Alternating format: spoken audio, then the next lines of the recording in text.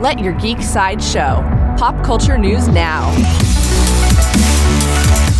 Hi, this is Andrew, and here are your pop culture headlines. New from the CW released a promo for the series finale of The Flash. The promo promises that Barry Allen will have to fight against every single speedster from his past all at once. The series finale of The Flash premieres on the CW on May 24th. For fans of video games, Sony announced their next PlayStation showcase. Their broadcast will be May 24th at 1 p.m. Pacific time.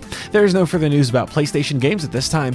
For fans of books, according to The Hollywood Reporter, Haley Bennett and Elias Mbark are set to star in a film adaptation of Virginia Woolf's Night and Day. Timothy Spall and Jack Farthing will also join the project. Justine Waddell penned the adaptation of the unromantic comedy. Tina Gavari will direct. Coming soon from PlayStation, Sony and Blizzard released the gameplay launch trailer for Diablo 4. The gameplay shows a variety of classes, abilities, and combat to the tune of Billie Eilish's song, You Should See Me in a Crown. Diablo 4 will be available on PS4 and PS5 on June 6th.